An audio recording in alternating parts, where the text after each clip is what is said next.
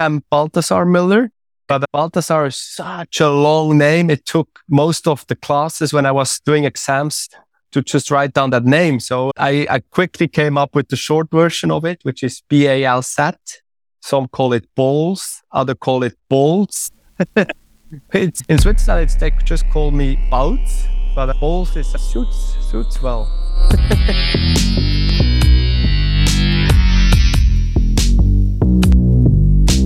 This is the Progression Project Podcast, deconstructing foiling, flow, and the learning process with your host, Eric Antonsen.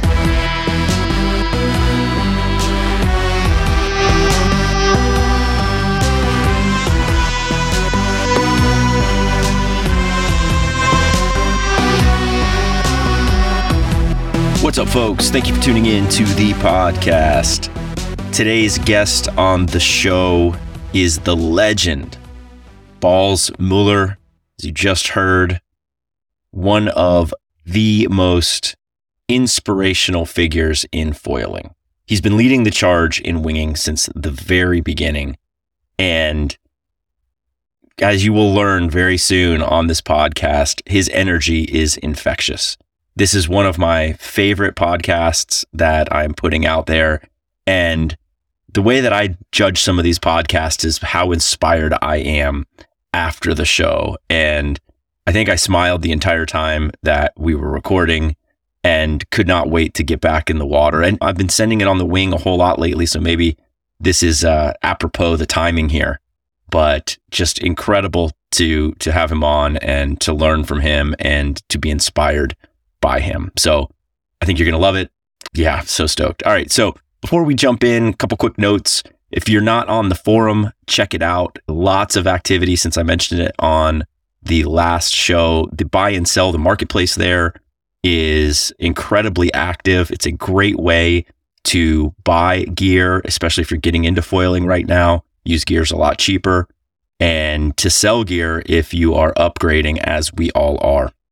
I also find that the demographic on the forum is the technical minded, and what we're learning. There's a thread right now on pump technique that's got 75 posts on it or something like that. And I'm learning through that as well, which is awesome when you can create something that then teaches you, just like this full circle, beautiful thing. So check that out if you haven't already. And let's just dive into the show today. This is a good one. I can't wait for you guys to hear it, and hit me with questions, comments, feedback, and stoked. Send it.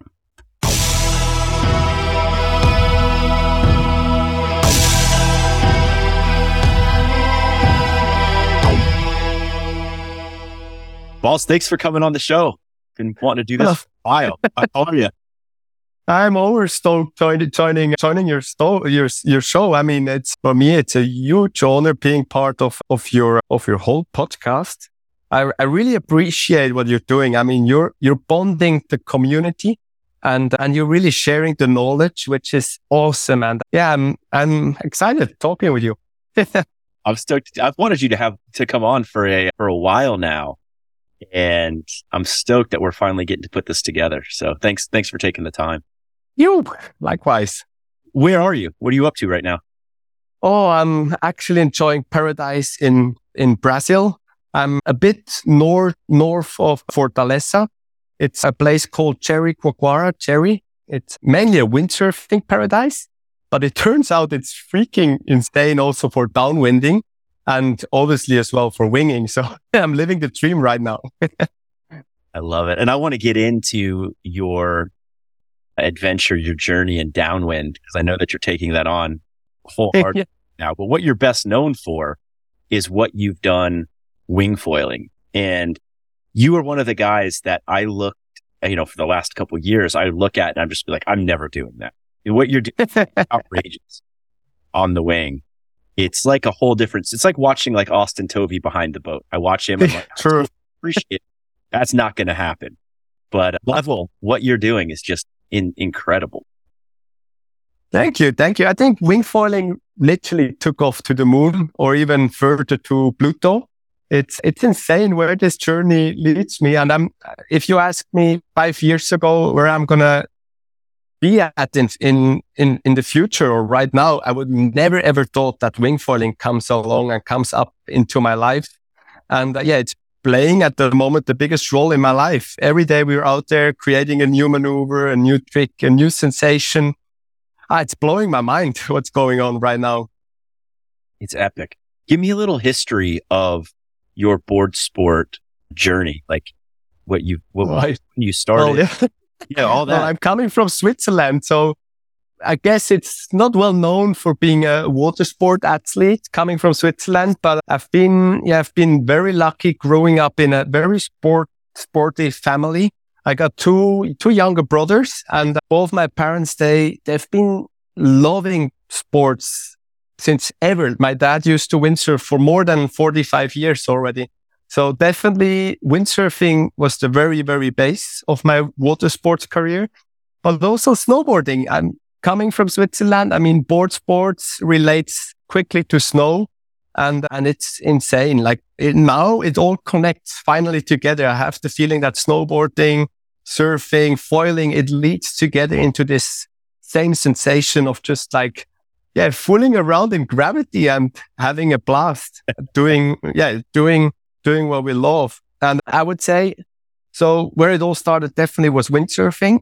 And windsurfing is such a challenging sport. It takes ages to get along, get started. And I mean, until you do your first jump, it's probably 3-4 seasons. And then I remember there were times when I was a little kid, I started really early, like 6-7 years. Wow. So it's probably already like over 20, 22, 23 years I'm on the windsurf board. And still I'm a beginner. You know, that's what's so ridiculous about water sport, or especially about windsurfing.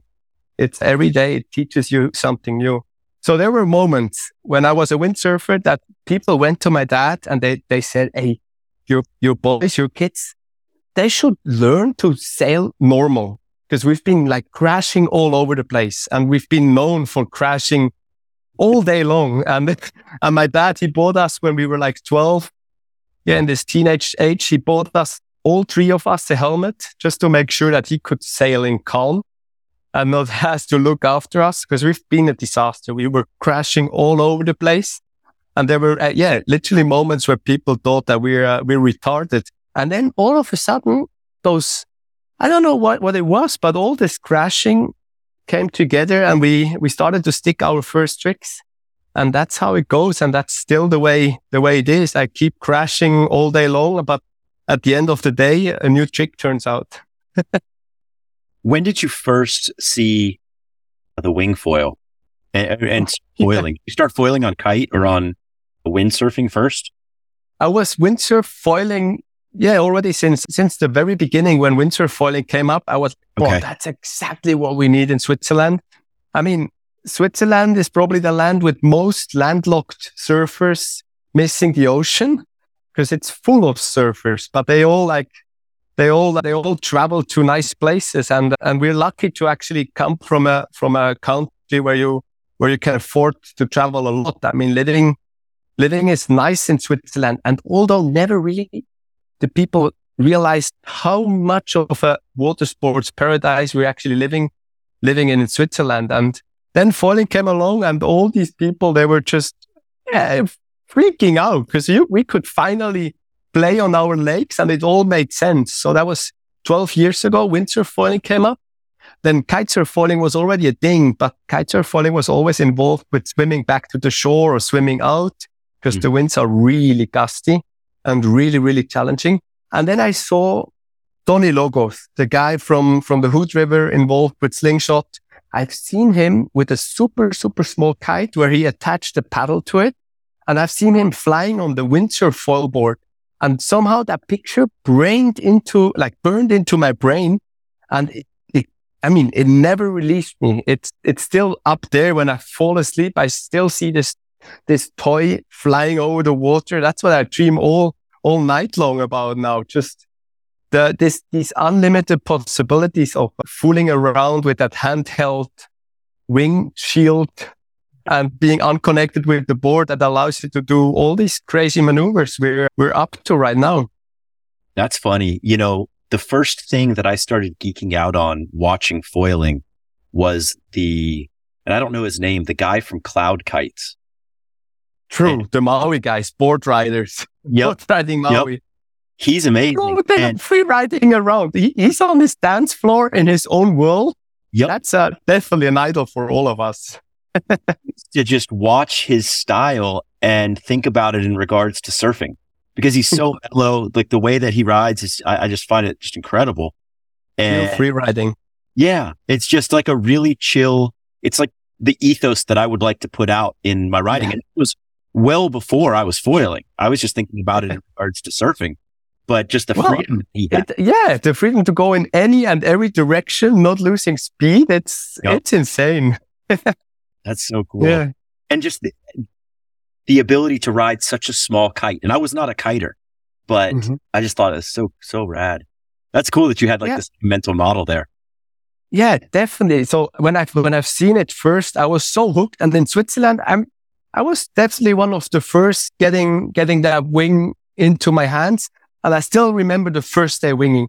It was, as I was already a very experienced windsurf foiler, it didn't took that long, but I was straight away hooked. And I told the girl at the surf station, I told her she got that first example of foil wing from Duetone. And I told her, I'm not going to give this out of my hands anymore. And she was like, no, we still need it for the demo. So I had to wait 2 weeks for that wing.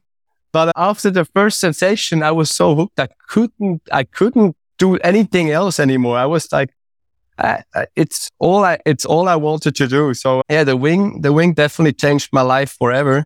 But so does now all this foil evolution. So does now downwinding to me. So does also foil surfing. I'm experiencing now here the first proper foil surf days. And just this morning, for me, it's quite easy to get the best wave of my life ever, because every day literally is the best wave at the moment.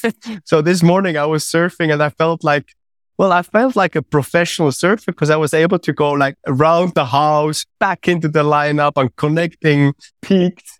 And I ever like when I dream of surfing, those would have been the lines I would love to draw. And now coming to foil surfing, it all links together. And oh, what a time to be alive. Do you find you feel naked without the wing in your hand? I do feel less insecure because I'm always holding on to the wing. And it's this crazy feeling of when you're at stall speed and dropping with the wing, you're always back up straight again. And that's another sensation which I never experienced before. And now with downwinding, that's a serious thing. I'm back to the very beginning. Such a humbling feeling, a humanity feeling. It's like I thought foiling is easy because it like over the years I involved, and for me, actually, honestly, it got to a point where I thought, oh, you can do anything and everything. And then every day it teaches you something new. And this is ridiculous about foiling. Even the best foilers in the world, they do a taco.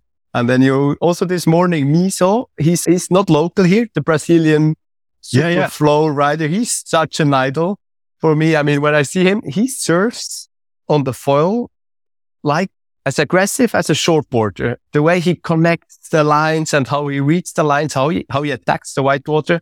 To me, he's such an idol. So this morning I saw him crashing and I was like, even he's failing sometimes. I thought he's like the most insecure foiler on earth. So yeah, it's so nice. Why do you think it is that so many wind sport guys, kiters, windsurfers have moved over to wing foiling and you don't really see it going the other way, or at least I don't? What is it about the wing that's drawing people in from the wind sport world? Well, it connects all the possibilities. So we can go upwind, we can go downwind, we can jump. We can literally do like all the other sports can offer, except with the only difference that it's all connected way more with flow, because you're literally so free. It's pure freedom winging. You can release the power of the wing. That's not possible in all the other wind-driven water sports. And I mean, this is probably the the biggest thing, that it's just the pure freedom you have winging alone. And you can do it all alone. You can do it together with friends, and you can do it in any conditions. And one wing and one board, I guess, covers hell lots of conditions. And that's what makes this sport so simple and fantastic. Fantastic. It's an interesting one. Winging for me, I hated it at the beginning. I felt something that I should learn. And the only reason I learned it was because the days that would be good for winging were just not good for anything else. And so I was like, all right, well, true. I want to get on the water. I want to do this, but I quit so many times. And I have to say now, about a year and a half later, I absolutely love it. I'm having tomorrow is going to be going off. I think. Can't wait again. Yeah, wait. I think Mike, Brian, and I are going to send tomorrow, and there's an inlet south of us. It's a hard north wind, and the ocean's kind of blowing out. Actually, Brian and I just sent a 6-mile runner today. That was incredible. It was like full on head high swell / bumps, standing bumps. Oh, the dream. We were going so fast, like it was bonkers. It was a really good run. But tomorrow it's going to be too big. And we're going to go down to this inlet where the swell wraps on the inside. The wind will be like side offshore in there. And just to have that as an option when... Yeah, true. It adds up all the possibilities. Like my wife, for example, and that's also a very interesting point. I want to hear your thoughts about it as well. My wife, she experienced her first ever downwinder today. And I told her, because she's a very advanced winger. She loves windsurfing and whatever, but she never really went downwind. She was always like just limited to go straight forward and back, like all the water sports guys do, most of them. So she experienced her first downwinder. Miso was the guy observing the whole thing together with a friend. So there were two girls struggling to go downwind, having a hard time. And Miso was so kind that he not left them all alone out there. But she came back and she told me, it's a total different surfing. You go straight down the line. And like almost, she compared it with going down the ski slope. Because down the ski slope, there's definitely one direction only. You go downhill. And that's what I experienced the last days as well. It's like you're doing these long curves, connecting the swell. And I'm on one side, I'm almost frustrated that she's now getting hooked as well. On the other side, I'm super stoked. So maybe one day we can do it all together. But at the same time, I guess now she's hooked as well, because I've been downwinding the last week. I went every day on a downwinder, and she kind of like yesterday, she was like, do I miss something? Do I need to experience this as well? And I was like, maybe. And now I guess she's hooked as well. So how to get into it? Because a very close friend, Oda, she's a professional windsurfer as well. She started downwinding with me these days here. And we had a few epic disasters. We called it epic disaster because it was a disaster. We learned so many lessons going downwind. So first of all, on her very first day, we took a run, which was way too long, like 6 miles. It was nuking winds. And she thought, she's very eager. She thought she can do it. And I was like so dumb. And I was just like, sure, we're going to do it because it's going to be fine. And then first, to get up on the board, it's almost impossible if you're not have experienced such a small board before. So already on the takeoff, like before flying, we realized it's going to be almost impossible. And then the motivation went down like straight away. So I realized, first of all, a downwinder always takes longer than you expect. Don't have too big goals because you will not succeed when you expect something from it, something big. And then third of all, and most important, just always have a plan B. So during this downwinder, we realized maybe we stop at the kite station and she could take a wing. So then we could swap the wing over and we'll be maybe fine. Mm. And then we swapped. She started with the wing, but then she realized her setup, the board, the foil, anything was not right. So even with the wing, she could not get going. So we had this beautiful downwind ledge in front of us, but we could not succeed. And then midway, we said, all right, you know what? We call it a day. She took a boogie and I was blasting the rest of the downwind. But I think what really, really helps learning downwinding is just to get used to the equipment beforehand. And there comes winging. As winging really gives you the opportunity to just dial in on your equipment, dial in on foiling, dialing on connecting the swell and going downhill. And I think that's why I'm having so much fun now right away in downwinding, because that's what I love doing on the wing as well. And it's just way more fun on the downwind sub now.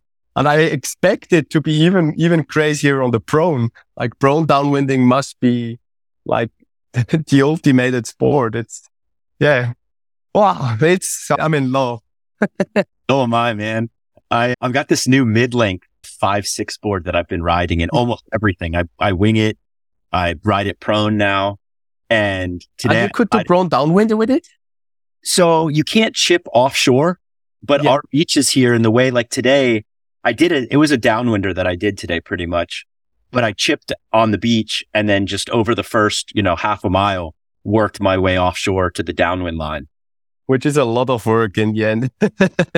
Not today. Today it was like I got too far out at one point because it was really easy. Today is about as good as it gets here, and you could just go left out to sea as much as you wanted to. So fun. You know what we're thinking about doing right now? A couple of us have this board, and we're thinking, have you seen, I think Cloud9 makes it, like the anchor, the wing? Yeah, we have the anchor. You have the anchor leash with us here. And I guess if you're 3 guys and 1 wing with an anchor leash, you guys going to be all fine on these mid-lengths. Because we've been, like the other day in the evening, we've been fooling around with that anchor leash here at the point. We were literally just using it to take off. And the waves were so freaking small that we could barely paddle into the waves. Mm-hmm. But then we had like pumps for about 4 minutes, and we just dropped the wing at the peak. And then the other guy took the wing, and we pumped rounds. But we haven't took it downwind yet. But I guess this is fantastic. That's what we want to do. We want to, just paddle offshore, and then one guy gets up, wings back, drops the wing to the next guy. He gets up, indeed, does it again, and then the last guy just wings along. You do a few miles. That's the case. That's the case. We've been like, but you know what? You can also have these wing leashes. That's what I've seen in Tenerife like last winter. They have these bags, like wind bags. Yeah. And then they drill holes in the back so the water rinses through. So like this, even the last. Oh, did I drop you? The fly eagles, which would be, I guess, the best way to do it. So you kind of like get up on the wing, all of the guys, and then you just like drop the wing. He's slowly drifting downwind, and you guys just enjoying the flight. That's gonna be the future. I think so, because then you could do it. You could send these downwind runs, basically prone. And if some falls, the wing just catches up, gives them the wing. True. Back up and going. Oh, and that's also, I guess, for progressing, that really gives you this safety that you can turn as radical or aggressive as you want or wish to. Because that's what I felt now downwinding. I'm getting like slowly but surely down on smaller equipment. But always when I'm on the small equipment, I don't want to fall anymore because it's going to be a hassle to get back up again, in my stage now. But if you're sure that you will get up again, you're going to surf. Yeah, you're going to surf your longs out. Wow. Yeah. Amazing. What are you riding? I want to talk mostly wing, but since we're talking downwind right now, we'll stay here. What are you riding right now? I've seen that whiteboard that you posted on. Yeah, the whiteboard that's a prototype we've done mainly for wiggling out in flat water. So this, I would say I adapted all my equipment to the flat freshwater lake where I'm living at, where basically we're having 365 days perfect pump foil conditions. So that's what I'm mainly doing. I'm pump foiling at home. Conditions. But the pump foil scene is growing insane in Switzerland. And all these guys just recently, I mean, on my WhatsApp, the chats are exploding now about all the downwind possibilities we have back home. Because apparently the last day's been just insane back home. I'm sort of missing out back home. I wish to be there right now. But then on the same side, it's getting freaking cold back home. So Well, that's the story of my equipment back home. We're pump foiling. So I mainly did a lot of flat water training on very efficient takeoff material. Let's say a huge foil that gets me up super easy with almost no effort. But then I realized quickly coming here into the real downwind conditions that all that freshwater training helps a lot in regard of technique and stability. But with the bumps, it's a whole other story. You really got to observe way more, observe on the takeoff. Sometimes I think it should just happen and it's not. So yeah. What I love about downwinding, I think the most, like on a day like today, it was like probably a 10 out of 10 difficulty. Just there was so much chaos happening. But cross water, everything. Yeah. But when you were in, and there was a moment in it where I just was seeing the Matrix, that it was just epic. And I think I had 2 or 3 moments on the run where probably for almost 2 minutes, I didn't pump.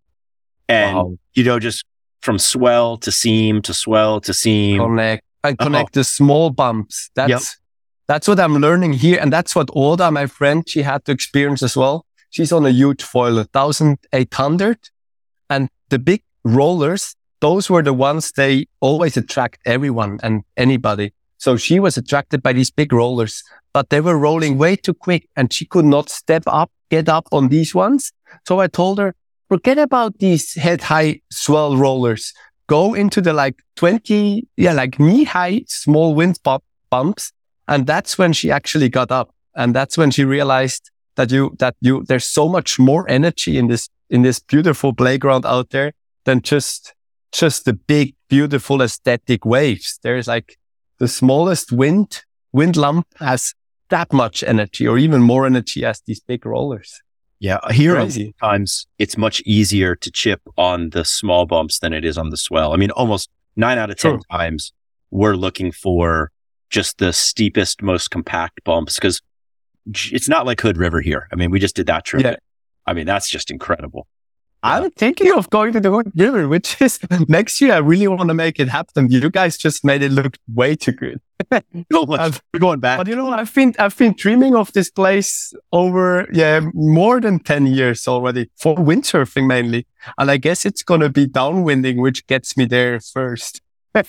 I would love to overlap when you're there and just sit on. I'm hoping it happens next year. Yeah. Well, let me know. I'll go out there to watch.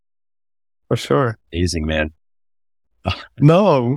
Yeah, I'm just overwhelmed by these new sensations of observing the water surface in a whole new vision. I never thought about this playground. For me, the ocean is like the most beautiful playground on earth. You can literally do whatever and however you want to.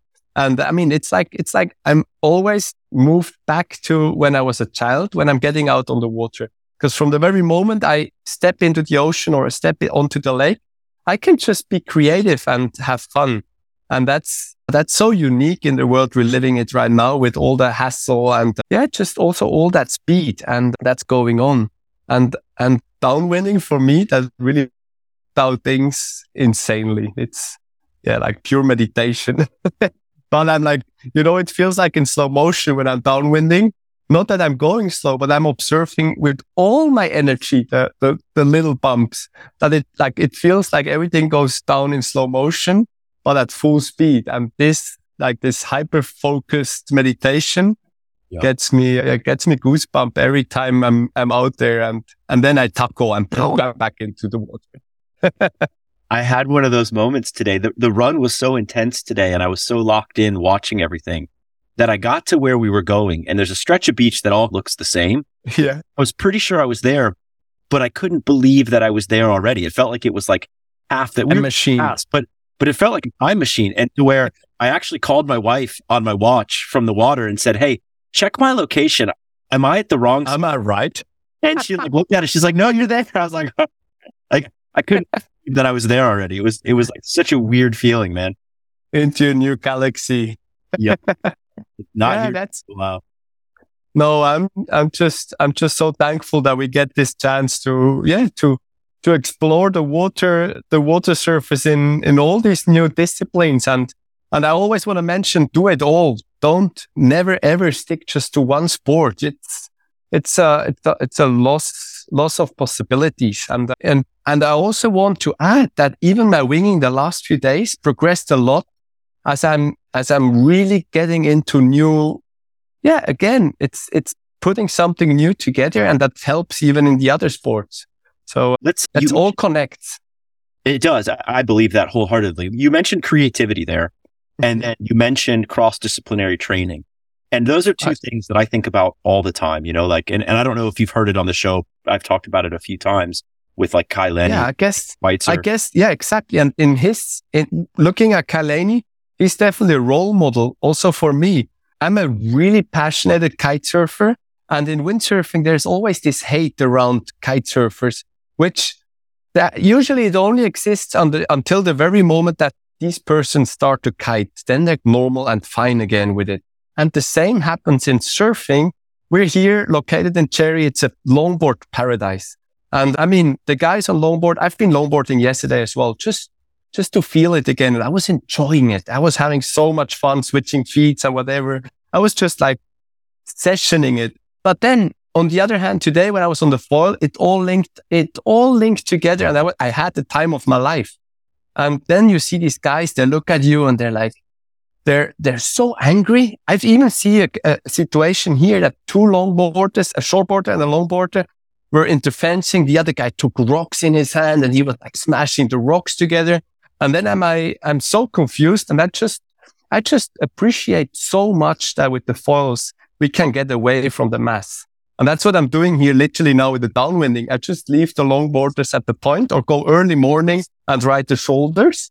Or I just go for the downwind runs and I'm having like all that freedom, like the longest waves of my life by far. I'm surfing like 45 minutes on one wave, I would almost say. And then I see these guys sitting at the point all together, shoulder next to shoulder, and they like look at each other. They should just open their mind and do any and every sport and just appreciate each other and the luck just the chances we have to be out there and having all these beautiful possibilities. It's such a weird one to me, you know, and I used to be a closed-minded shortboarder. I was a guy who up until I was probably probably early 30s, I would only really ride something if it was 5'10" to 6'4". I get it. I understand it 100%. Yeah, I understand it. But I got hurt.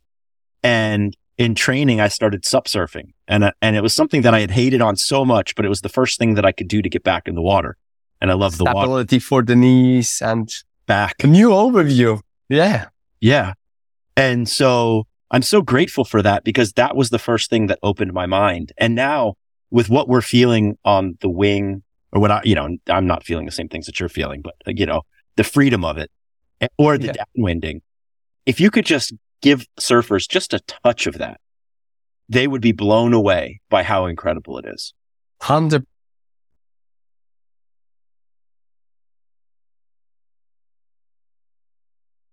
You there? Yourself. There's so many possibilities. You just broke up there for a second, right when you started to say 100%. Broke up. Just don't limit yourself. That's definitely the case. Let's go back to the creativity and the doing of multiple sports. Do you connect in a kind of way with kite surfing? And back in the days, I was always hating on kite surfing. But from the very beginning, when I actually learned, it was not hate. It was just jealousy, I would say. And that's the main difference. That's where you need to really make the cut. If you're really hating on it, or if you're just jealous that the other guy is like boosting through the air or whatever. But anyway, in my opinion, you just got to take the glimpse of all the disciplines and connect it and make the best out of it. And that's what's happening at the moment in wing freestyling at least.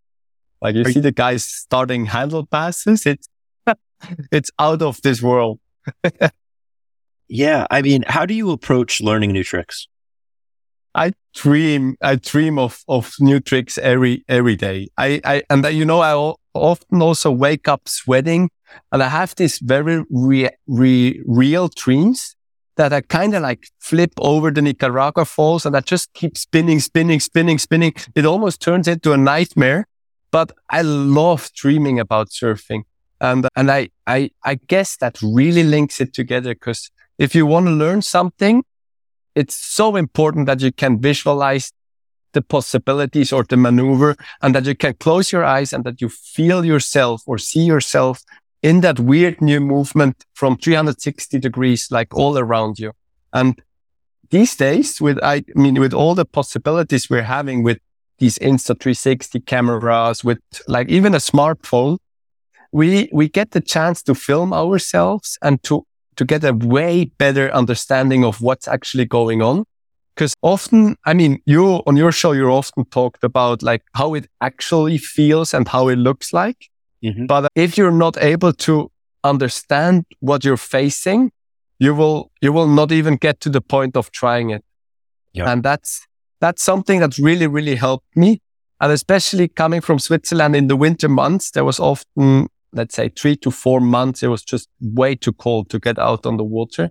And during that time, I often dreamt so much about surfing. I even went to bed at 6 in the evening just to get under the pillow and dream about surfing. And in my dreams, I created a pool underneath my house. And in that pool, there was like warm water, a steady wind machine, a wave pool and whatever. And I played in that pool. And I had that main mind game for over multiple years. I lost it in the last few years again. But I was playing in my mind, in that pool, all the tricks I faced afterwards on the water.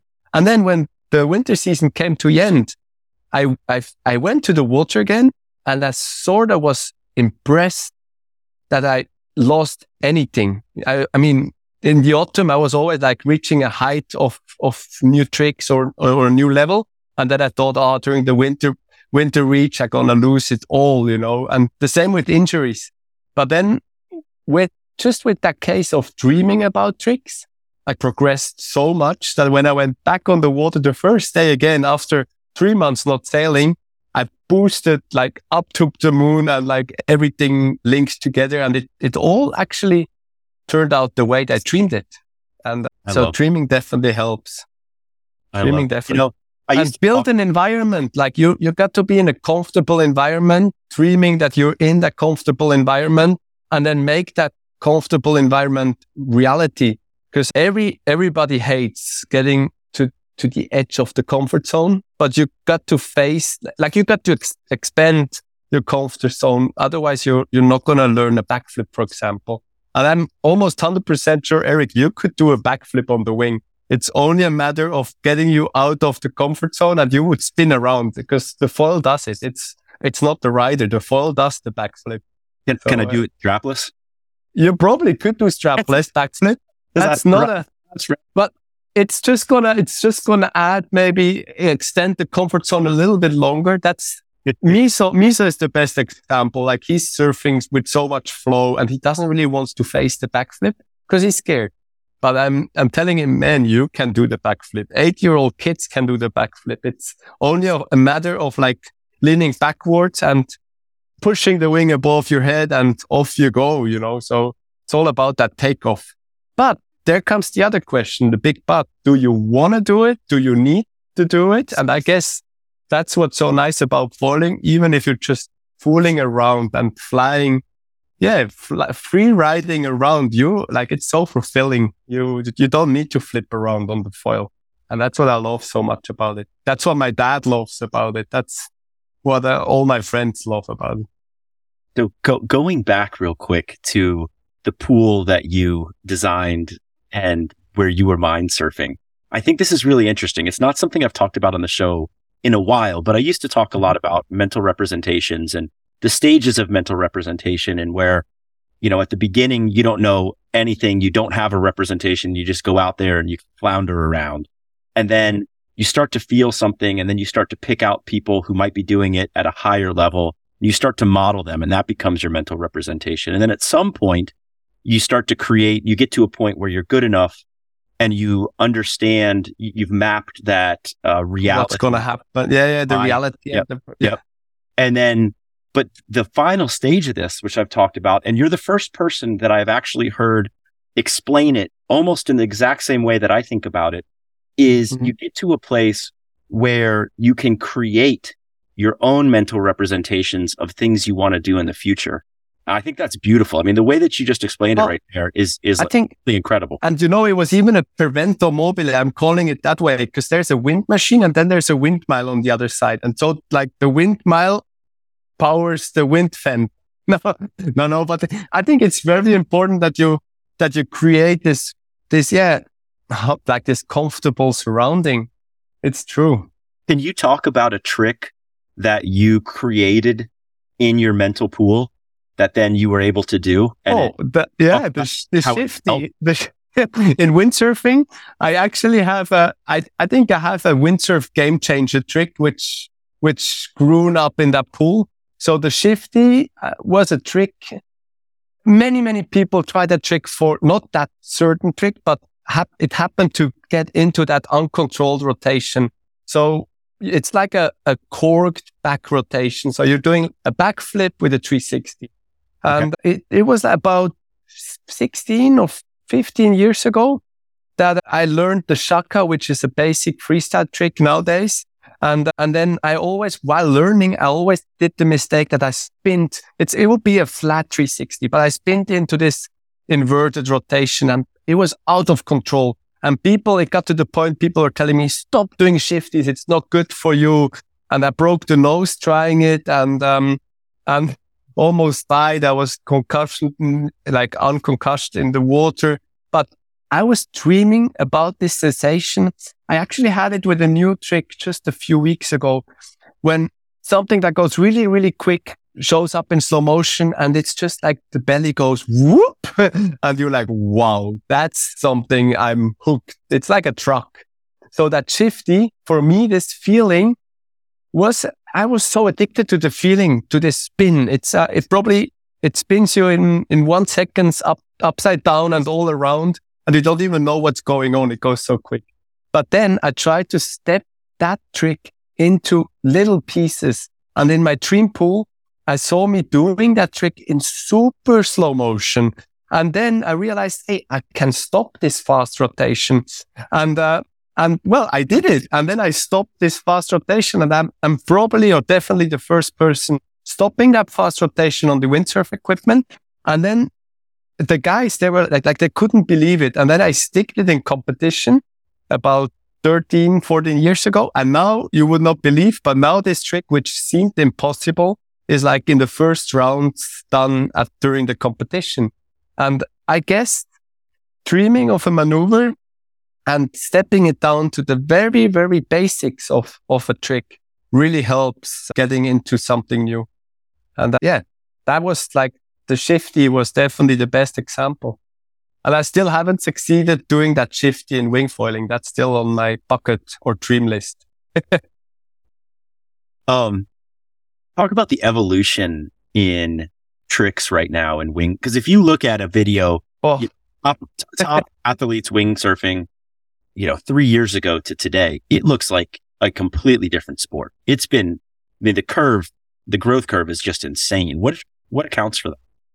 Well, definitely the youth is taking over. And I mean, the average age at the last competition was around 16.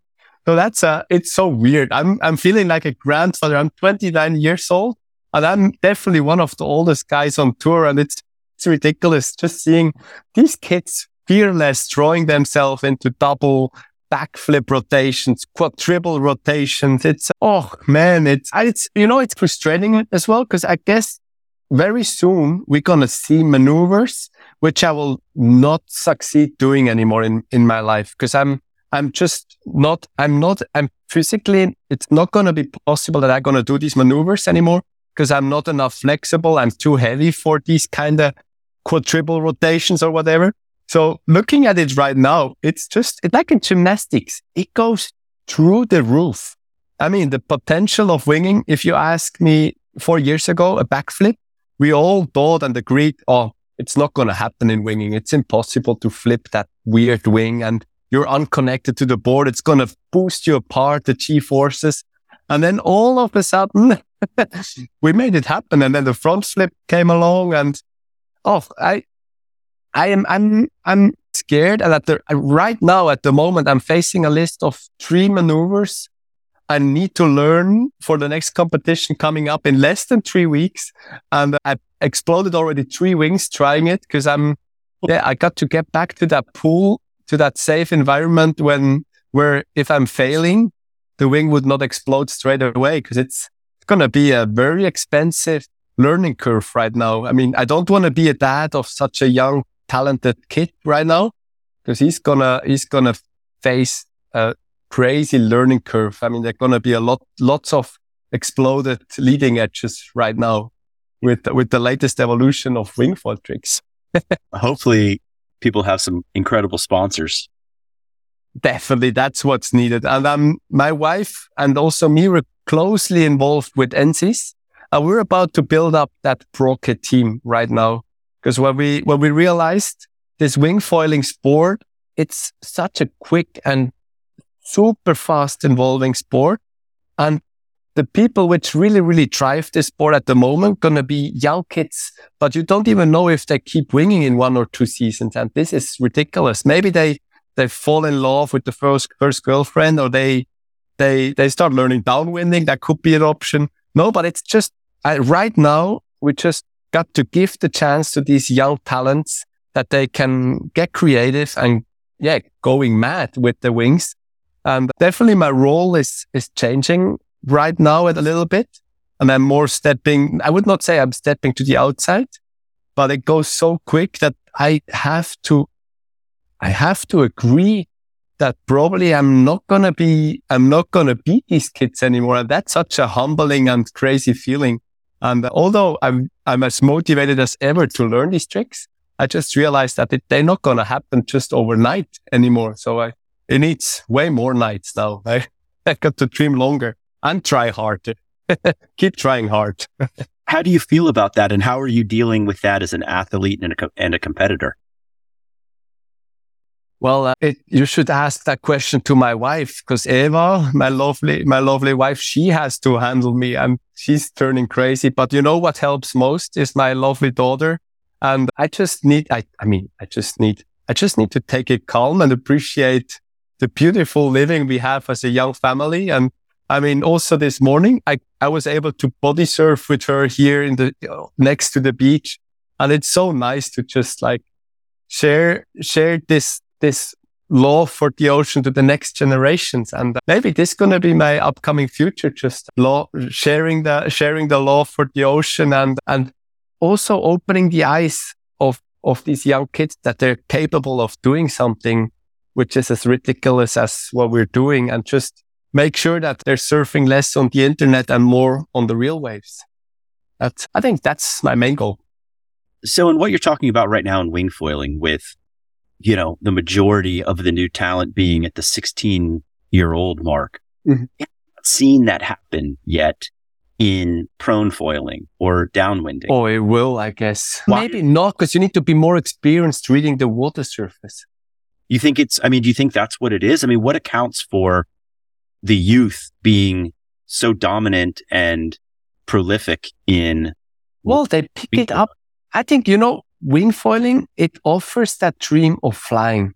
And as a young kid playing with a kite, I see it with Lotta, my daughter. She's so in love with playing with kites. Like if she sees a kite, she straight want to get up to the lines and just hang on that bar. I think we all have that dream of being a bird and just fool around in the air. Although I never got as close to that feeling ever before as when I'm downwinding right now. I feel like a seagull when I'm going down the water surface. It's ridiculous.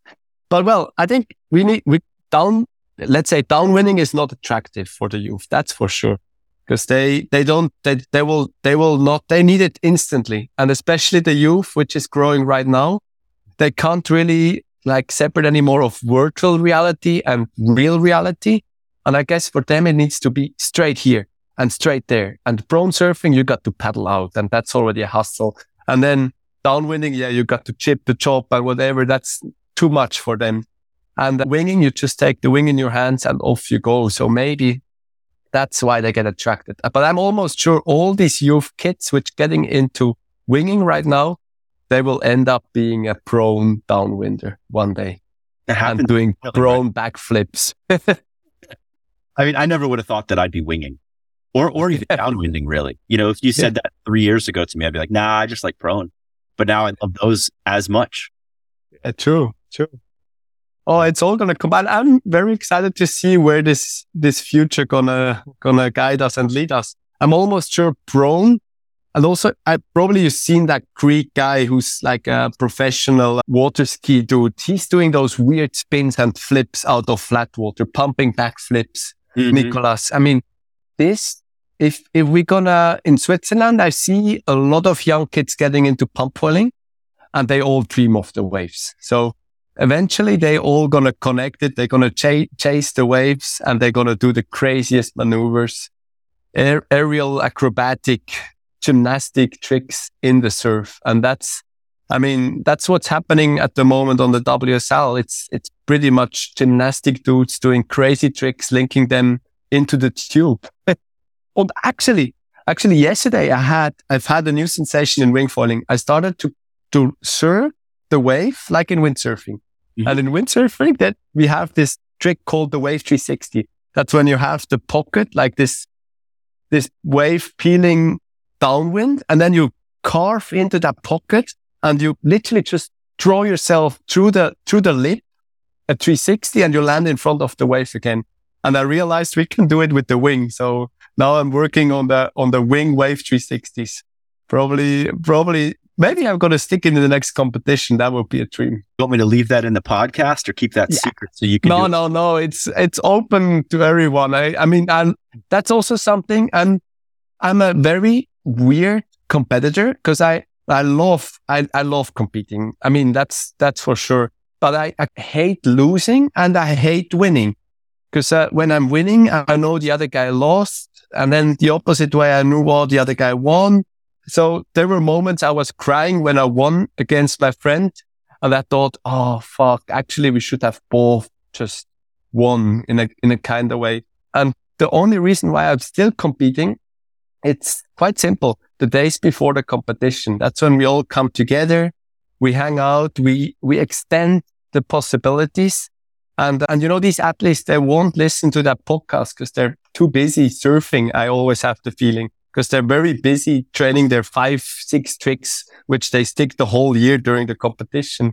But that's their mistake and their fault because I love trying new tricks and I love sharing new tricks and I love creating new tricks together with the community. So, yeah. Is that one of your favorite places to be? I mean, just along with your tribe. Do you feel that in other places in life, or do you mostly get that feeling at the contests in those days ahead of it? Oh, you feel alive the days before the competition. And then there's a big, big hole after the competition or even during the competition. Because most of the guys that travel all around the world for literally sailing 7 minutes and then they're out of the comp. But the days before the comp, that vibe, everyone realizing, oh, I should have trained more. There would have been this trick possible and that and this. But you know, it also changes a little bit lately because with social media, if something happens 2 hours later, the whole world sees it. And that's ugly in a kind of way because it loses this romance of coming to the competition and showing this new trick, which the world haven't seen before. And it happened in the last competition, it actually happened just like this. So there was this Spanish guy, he learned the handle pass, this weird, crazy trick 3 months ago, and he tried to keep it secret until the competition. And the day before the competition, it got boosted out on the World Wide Web. So but still, I'm still loving the competitions just for the reason that it gets us together and that it's combining the athletes, and there's a creative vibe around it as well. Like everyone knows, oh, I got to step it up, and we do step it up sometimes, like the day before the competition, because you know you got to face that trick, and you got to get out of the comfort zone, and you got to make it happen. And it's tough when you're in those moments and everyone else is sending to not send. I mean, competition. And even though it's not the competition, it's still a competition if all the guys are out there. And how many times has the best session been the one before? Always, in my opinion. Yeah, always. And then afterwards, we all drink a beer and we like bummed that we missed out on our chances or whatever. But hey, the next competition going to come up very soon and we're going to have the same vibe again. Maybe we should just do competition every weekend. So then like Sunday competition, Saturday, everyone's going to boost and send hard. Here in Florida, we have the pump foil race, which... Oh yeah, I've heard about it. Yeah, I mean, the pump foil race, like that's cool. But the second day, they do the best trick. But True. The sessions around the event are what you're saying. It's what you go for. I mean, that was the night before was just epic. Everyone was out. The waves were good. True. That's the moments we live for. That's the moment. And I think the sport really progresses through it as well. And I mean, it's anyway, in the case of wing foiling, I guess also prone foiling and surf foiling, it's ridiculous. The amount of money we would earn if we would win the competition, that's not the case we're doing it. You know, it's Right. definitely for the community and just to also, and then there comes the huge point, development of gear. It's ridiculous what's going on. And before competition, you should not change foil before an event, but we do. Like I know no other sport, I expect in no other sport, people would share their Formula One car the day before the competition. But we do. I mean, even with Kane, when I met Kane in Tarifa for the first wing foil events, we shared foils even during the event. So, and I mean, this is such a humbling feeling. And I think that's something that surfing has his own rules, I would say. It's just, we love sharing our equipment. And sometimes, or most of the times, it's a mind opener as well when you ride your competitor's equipment. I mean, there are huge difference on the wing foiling scene at the moment. There are people which has their front foot 5 cm higher than the back foot. And I mean, huge difference. And in a kind of way, they all get along. But wing foiling is definitely not as dialed in as prone foiling yet, but it's getting there, and that's nice. Yeah, I think there's so many more options in wing foiling because you're powered, and True. so it opens up your guardrails aren't as strict. True. You know, That's what I experienced also on your foils. I'm actually a big fan of your foils for a simple reason. It's, those are power foils for, I would not say for silly dudes, but for heavier, normal people. And the whole industry is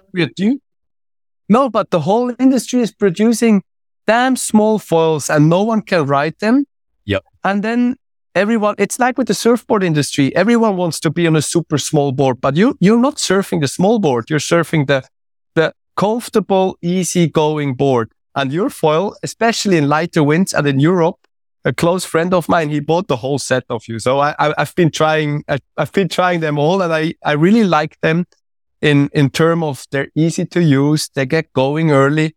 And there comes also a point when you're learning something new and you're underfoiled. Once you're flying, you're not going to try it anymore. You stick to just pump and stay up in the air. And your foil, or let's say that's the kind of way where the foil development should go, is very important. Just easy going and having fun and still experiencing performance. That was the idea, like I got to test so much gear and then saw the direction where the sport was headed. And then amazing. Saw that guys that I'm good friends with were chasing that and watched their levels, their frustration during sessions, but they could true. that turn. And so they wanted to stay on that new thing because they could do that one turn, but then everything else was suffering. And it was like, well, one beautiful turn, but that's a one turn wonder, Right. And I want to link and combine. And I'm actually right now, I'm closely involved with development with all my brands. Yep. And I'm having the honor to actually change things really, really quick, but then always realizing, just as you also did, realizing that it takes 2 seasons to get it onto the market. And within 2 seasons, the sport changes so much that right now I'm actually waiting for a prototype, which is about to get sent to Brazil. It's right now probably in Miami, so it's closer to you. You should probably go down there and get steal. And grab it. I'm not copying, but I love to ride all the foils, and I literally try to get all the foils under my feet. And I'm not the kind of guy who's measuring top speed or whatever. I'm all about the feel and the pop and just the sensations riding it. And I think this foil gonna be really epic, but I'm almost sure it's gonna arrive here at Christmas when I'm back home in Switzerland, because I look at the tracking and it's just getting, every day there's like 1 day more delay. So it is what it is. But development is going mad. It's insane what's going on. And I'm texting a lot with Kane to be honest. I'm like, now fully honestly, Kyle Laney is my idol because he rides whatever he loves to ride. And me, I really, really appreciate the equipment I ride, but I know there's so much really good equipment around and very precise and very dialed in the equipment. And I'm jealous about Kane that he now finally has the chance to just like dial his set till the very, very perfect tuning. And then he's just enjoying it to the max. He's like, the easiest way to look at the foil that's really good is when you can stretch your legs and you heel bump a proper wave and you just don't move. And that's what he does all the time right now. And me, I'm like going back and forward and back and forward. And so a lot of work still to do, but work is in progress. And every session I ride my foil right now, the one I ride right now, I have like a moment where I'm like, wow, this foil is a dream. That's the best foil ever. And then 2-3 seconds later, I'm like lying in the water because it just boosted me into the air. So there's definitely room to improve. And I remember in your show, KT, he mentioned that we were at 60 and 40%. I think 40% foil and 40% foil and 60% boards. And I agree, there's still room to improve. Yeah. Where do you see it? At the moment, I would say foils probably 35 and boards 25. I'm more pessimistic. But also as we don't, maybe foils in 2 years going to be a magnet and then there's no mast anymore and you're like hovering over a blade in the water. I guess I just hope it's not getting too technical, but I'm almost sure that like foiling or even monofoils, just making it more efficient and easier and simpler. Maybe I hope we're not going to fly drones over the water surface. But maybe there's going to be like crazy shit going down in 5 years. I hope to be still around and doing it. I mean, definitely. Think about what could happen with material science to have a mast that was 5 millimeters thick or something like that. We're going down in thickness as well because our subpole masts, they're very, very thick. And I know you're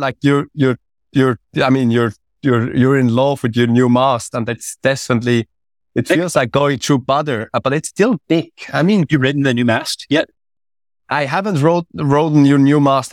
He got the set from the very beginning, but probably he's going to spend more money.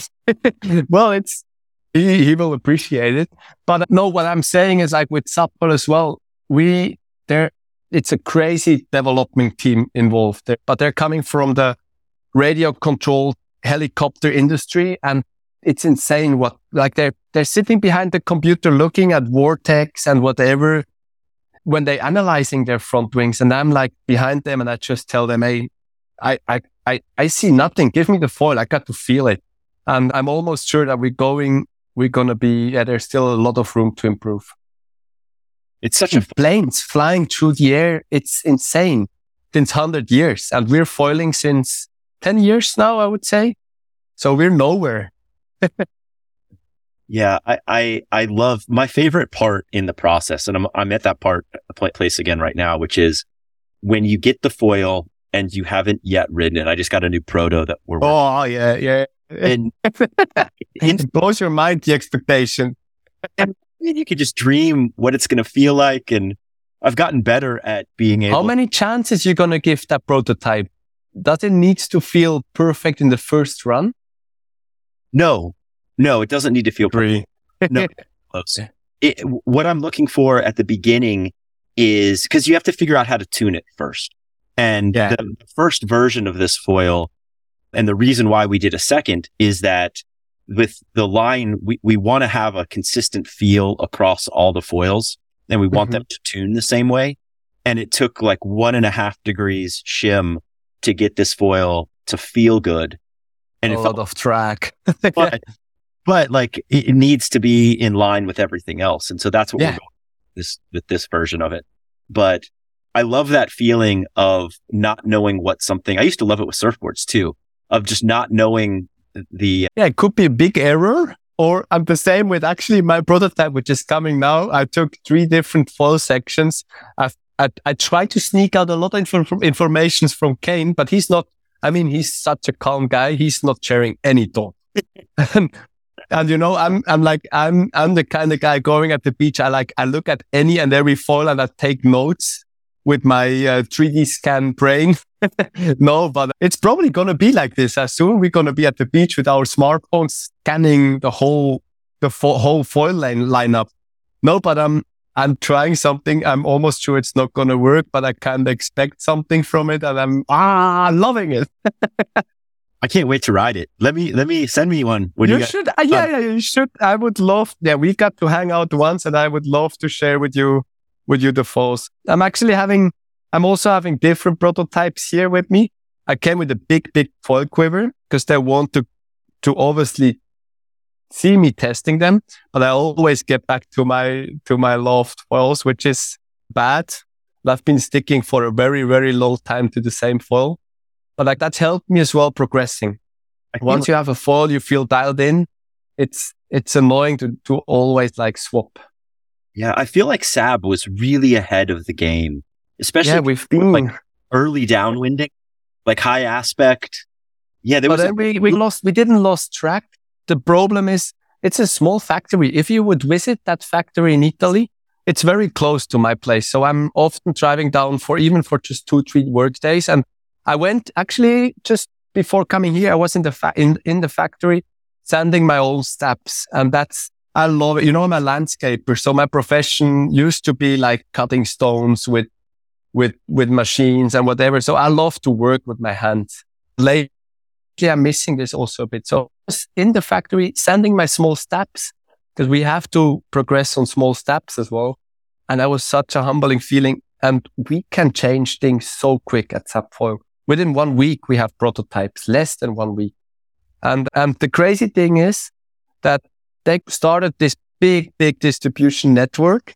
And you know how it is for the market to accept the product. It takes forever. And we cannot just launch every 3 months a new prototype or a new series. And that's the way the sport is slowing down at the moment.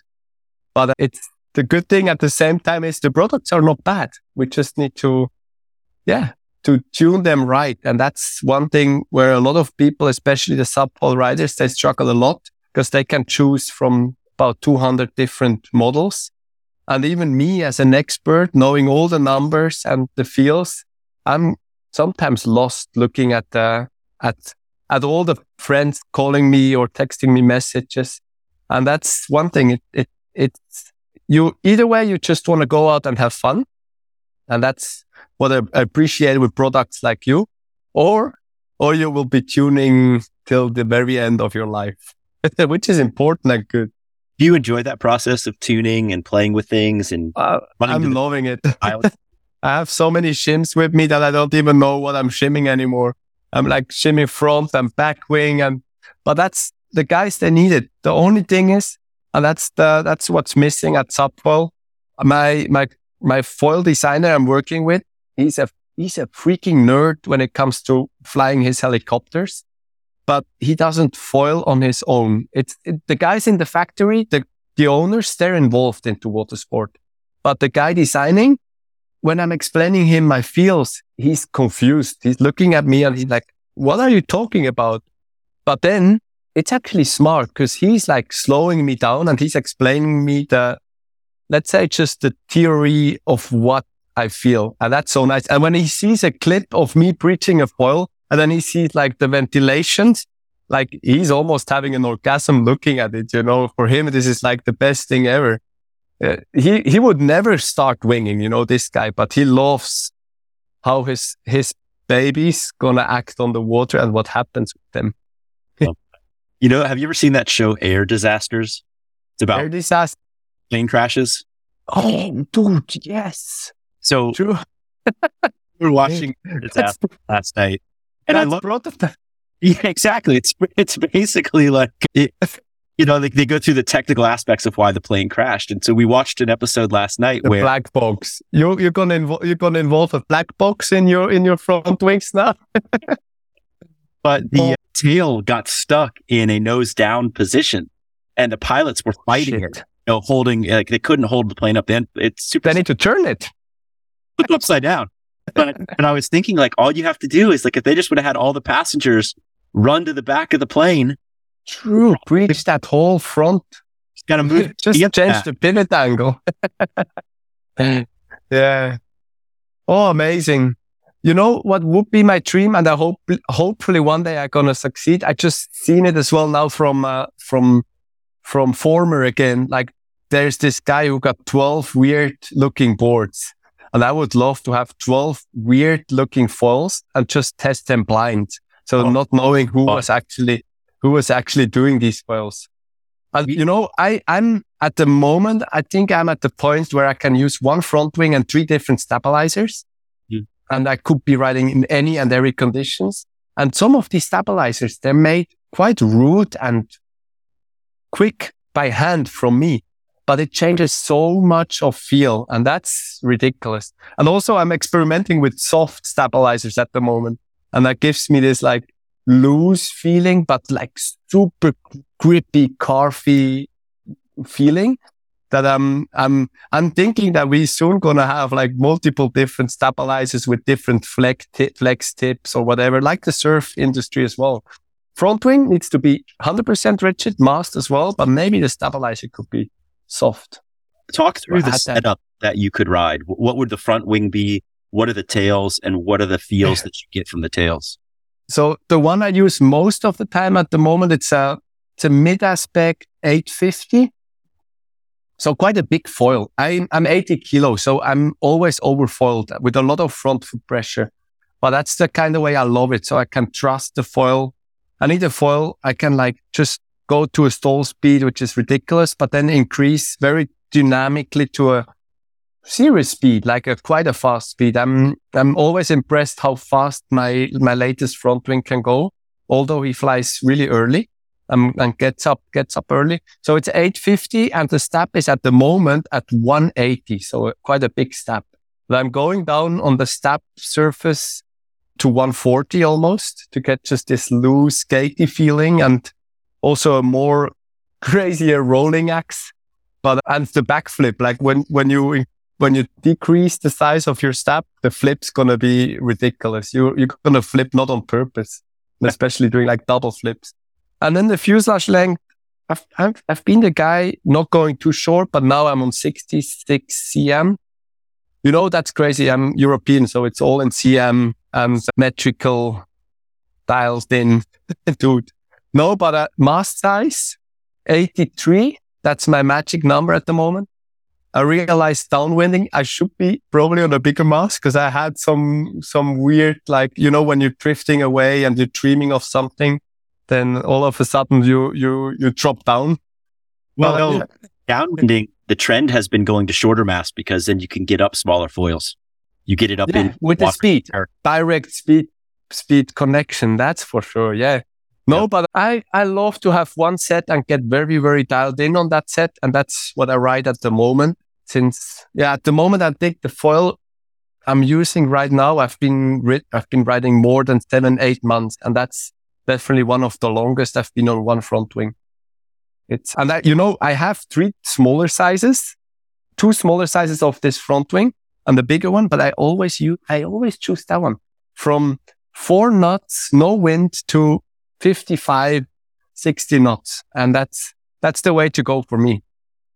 I've been going smaller, shorter fuses lately with a wider span tail and liking that feel a whole lot. the Katie, Maui, Kane, Marlin. He sent me the biggest one. I asked him which one he recommends me. And then he sent me the biggest one, which is a really large span. But I love that bill. By feel, I go like 2-3 meters longer on the glide, which is ridiculous. It boosts. That's what people don't know. A stabilizer can boost their front wing or their whole foil setup to another level. And yeah, I love both. So for the industry, it should be easy. But for us fall nerds, we should be, dreaming about it and like just make it happen as well. And maybe not spend too much time on thinking how it could move or react or feel, but just go for it and do it. And I know there's the problem, a mold is very expensive, but at Subway, they agreed now with me that I have so many wishes and dreams and crazy ideas that they're building cheaper molds now just to make 3-4 samples. And then they can accept it, because otherwise if we got to do a proper mold all the time, they go mental. No. But then we're facing the offsets, but I'm the kind of guy who's doing big changes and then stepping back once I have something found. I love that. I mean, that's the way the sport is going to move forward at a steep pace, I hope so. Absolutely. My hopes are, I don't have many hopes, but I hope my daughter one day gonna get into water sport, whatever she wants to. I mean, even if it's gonna be boogie boarding, no, but then she got to face boogie foiling, which is maybe the last thing I want to see her doing. No, but I should actually try it. Have you ever tried boogie foiling? Not on purpose. That's the kind of way how I did it already. When learning the takeoff, slamming my balls so hard. No, but so my dream is that I still experience these foils, which are just magic. And I mean, lately I've been riding a few front wings where I was like, oh, it's always a compromise. The perfect car will never exist. You cannot make the fastest car that can jump and whatever, and you can. So it's always compromises, but I think we're getting more and more dialed in, but I still give 35%. Talk about your mentality a little bit, because, I got the impression hyperactive time that we've had a chance to speak and we've communicated via text, but you don't really get personality over text. You get some of it through Instagram, but yeah, and me, I'm over social media, I'm very living into the moment. And sometimes people texting me or even a project. Right now, I feel very bad because a friend, he wants to do a really, really cool downwind project where he's going to donate to kids which can't walk for each KM we're going to do. But I feel worried. He wanted to start from dusk till dawn, but I'm really worried that we're not going to make that many Ks. And, I'm living into the moment. So when it happens, it happens. And if we're not going to do 300 Ks, like he wishes to. I mean, Olivia, I got to I just lifted my cap right now because, she's insane. 280K going downwind. That's ridiculous.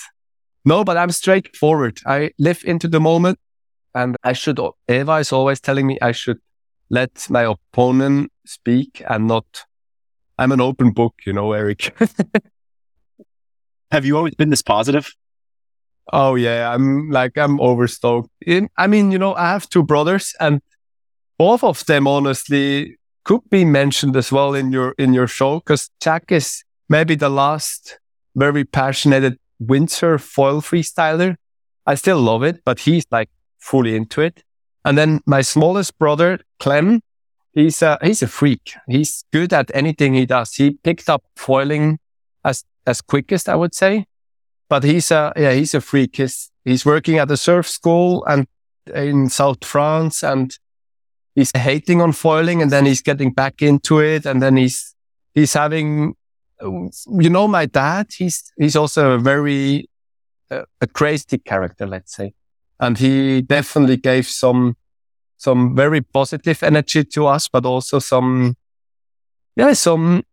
frustration and anger and energy that you don't want to mention in this show here. So I'm just super stoked that he's dry and clean now since many, many years. But back in the youth of us, my mother, she had to handle a lot. And I think that really made us brothers to where we at right now. And, I got to put a big shout out to my dad for putting a skate ramp into our house when I was 11. I might need to mention he put that skate ramp into our house because he didn't want us to hang us around at the skate park with all these dudes which are gray and just like my dad as well. He didn't have like the best past. And then all of a sudden, all these dudes were hanging around in our house. So we failed on that one. But all the three of us, we sort of survived and keep that positivity and that eager to get out there and explore and explode. You find it hard. I'm a positive person. Like I tend to go with the energy around me in a way where, like when the surf is good and I'm in the water all the time, but sometimes it gets hard if I'm away from the ocean for a long. Do you feel that as well? Like when you're home and it's winter and you're out of the water. Yeah, you get depressed too. But you know how I actually really survived these depressed moments? I guess it was the kind of pool under my house, which I never really start digging. But there were moments I start digging holes around my house when I was really angry. And landscaping was actually really good because I was digging holes with the shovel. Like I kept on digging. I think for me, it's just if I can't get out there on the water, I got to do something physically that really gets me tired because I cannot get to bed. Rest days is the worst thing for me. On rest days in the evening, first of all, I'm not tired. And then I have so many bad thoughts. So I just quit the rest days and I'm going to rest when I'm dead. Maybe. What do you've listened to a lot of the shows. What do you think about the flow conversations? Going back to that's what I love. And Eva was telling me just 2 days ago, she was telling me I was like super nervous. The conditions were firing. And she was like, oh, just leave me, go downwinding. It's good for you. And she was right. It was, it calmed me down a lot, the latest few downwind experience. Because it's challenging. It gets me to the moment. I almost got seasick because I was looking at the light and like observing. And I was at the moment, like my body told me, you got to stop now, sit down, relax. And then at the same time, I was like, oh, when I sit down now, I will not get up anymore. And it kept me like, it made me so small. It showed me that I'm so small in this nature. And I think that's what's so giving from water sports, that you really play with the nature and play with the elements and just, get to bed tired afterwards and dream of it. Today, my mind keeps going back to moments on our run that we had today. And it was such beautiful, chaotic. It was organized chaos out there. Organized. There's a couple moments where I was just looking around and it's just such a surreal place to be. You live your whole life not knowing that exists. It's so foreign. It's amazing at the same time. And I never thought that my body would go through such, like, it's like, the emotions, it's like a roller coaster because it goes up, down, up, down, up, down. And it's insane. But we all, like every person on the earth loves just to go downhill, and there's this saying that, age is just a number. Once you're over the hill, you pick up speed. And right now at the moment, like with downwinding, that's how I feel. Like, I would not say there goes the winger. But I appreciate the possibilities that come along with downwinding. And I can't wait to do the next one, hopefully tomorrow. And I'm progressively stepping down, but I'm almost sure I will not get to the point that I'm going to overtake bumps just to be the first person at the finish line. And I think that's what makes me, I'm very competitive. And I was already thinking, I've had a pump foil race 2 months or 1 month ago, where I was going to my limit, like where I could not pump harder. And I think downwind racing gonna be similar. It's gonna be for freaking crazy guys who just like are super endurance. And I just still love the beer in the evening after the session, and I appreciate the coffee in the morning. Although after your podcast with Rob a few weeks ago, I was like, maybe I should stop drinking coffee. But I'm not gonna change my life. I'm living the moment. I was eating and drinking too much there for a while, and I got up 195 pounds. I mean, summer, you're just hanging out with the guys, and we started fishing a lot this summer. And wow, cool. Fishing can be dangerous. I love it. It's so fun. Maybe you should start downwind fishing, because that's one thing. I'm very scared of what's underneath the water surface. I'm even known. I'm not a good swimmer. That's crazy. I mean, that's why I'm surfing. I'm always back up on the board again. And now downwinding, I start seeing all this wildlife. I'm like, oh, I don't even want to witness. Like, there was a moment yesterday where I just looked up into the sky because I didn't want to even see what's there, But at the same time, I appreciate it a lot that we can share the ocean with all these animals underneath of me. And I might need to face a dive course just to see what's really underneath. And me neither. No, I just love to play. And that's so weird because, yesterday when I was like looking up and back, I obviously felt into the water, and then I was right there where I didn't want it to be. I felt like my heart was up, probably the highest peak of that run. And then I went straight up onto the board, and I was like telling me, come on, you're not safe. If something wants to really get at you, you would not be safe on that board now. But it was like, oh, good, I'm safe. But I kept up, paddling up straight away again. Yeah. I love that. I love that feeling. When I talk to people about with winging versus downwind, is that a bad day winging, you get offshore, you've got all this gear. It's like the worst. It's my least favorite thing in all of foiling. Yeah. Is the wind come down and you're offshore and you're getting it. It's just no fun. Oh, all that long distance to get. But you're just a piece of foam floating around out there. I mean, a fish wouldn't bother about that piece of foam. He might come and smells. I'm not worried about that. I just don't like, it's just a pain, all the gear and stuff. Like coming from surfing where you just grab your board and you go. Easy going, yeah. Board the hassle. But I tell my guys, my buddies who are getting into downwinding is if it all goes wrong, you're still just going for a nice, beautiful sup paddle out in the ocean. And you're still it's still fun. People do that for. And there comes one thing I want to mention as well. And I've been trying in downwinding from the very, very beginning to go 50-50. I'm a very strict regular foot windsurfer, but I would say 50-50 wing foiling. So I'm open to both sides. And today in the morning, I was surfing the wave regular, and then I was paddling 400 meters out to the peak again, goofy. And I think that's one of the best thing I could recommend to anybody out there, just from the very, very beginning of getting into the sport. Try to not limit yourself to only 50% of the possibilities, because there's 100% if you only master it 100%. Actually, I got to step it down even further. You only master it 100% if you're able to do 25% goofy on your own, and then 25% goofy explaining it to someone, and then the opposite with regular. So you got to be first of all, you have to learn it on your own, explain it to someone, and then do it on both sides. And that's when you master it 100%. But I know that that's a big task, and most of the people out there, they're just too comfortable and they get along with how they do it good. But try both sides. It's just gonna make the experience even better, because you never know. One day you're gonna end up in a perfect left-hander and you're a goofy rider, which backside is fine as well. But just to make it even harder for yourself. What's the best way to learn to wing switch? Because I don't do it. I don't switch my feet at all when I wing. The best way is just getting up onto the board, going into the front strap switch, and then get going.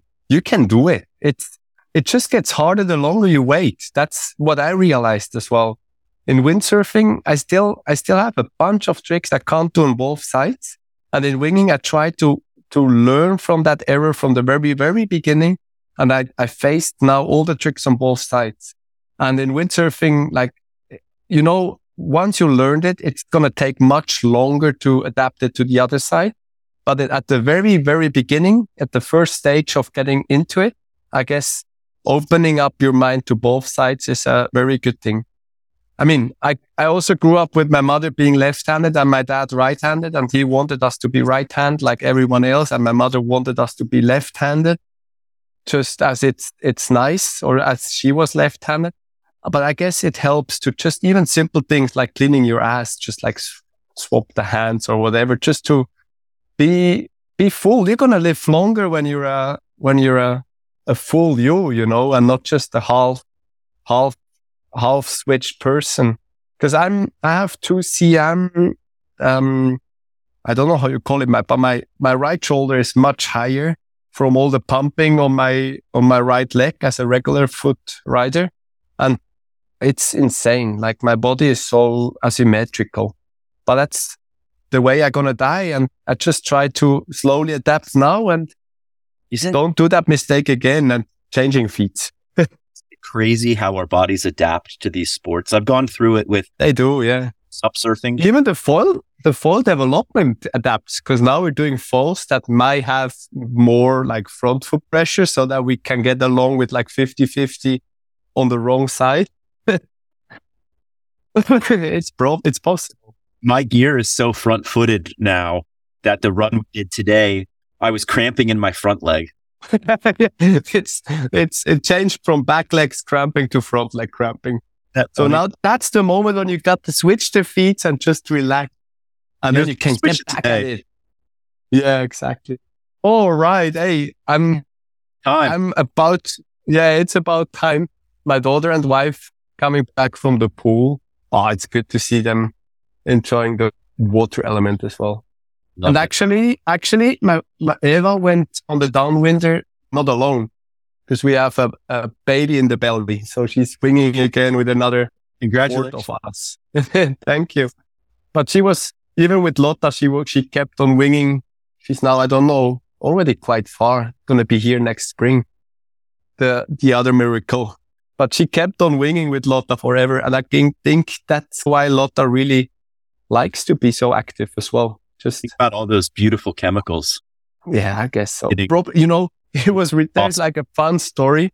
Her small brain is very big, and this part of the small brain, you know, that was just like when we did this ultrasonic checkup. It's stupid doing it, but when we did it, then the girl said, "Oh, you know, her small brain is quite big, and that's the kind of area for the balance." And then Eva and me, we were like, maybe she was just too much foiling in the belly of the mother. Maybe that affects the babies if the mother is foiling as well. But I guess not. What do you want to leave folks with? This has been epic, man. Just made my day. Well, just really appreciate the possibilities and never ever limit yourself, and just aim to become a better version of yourself and go out there and have fun. And never ever do it for someone else, but just do it for your soul and for the community, for your friends. And yeah, never limit yourself. And anything and everything's possible when you go for it. This is one of those podcasts that I want everyone to listen to, because your positivity is infectious. And I think that. Oh, thank you. One of the reasons I'm hoping to get a nice sundowner and definitely a great surf tomorrow morning again. And then, yeah, get creative on the downwinding. I'm hooked. Thank you a lot. All right. Have an epic session, and thank you so much. You. But on the podcast. Thank you a lot. Looking forward to meeting you for real.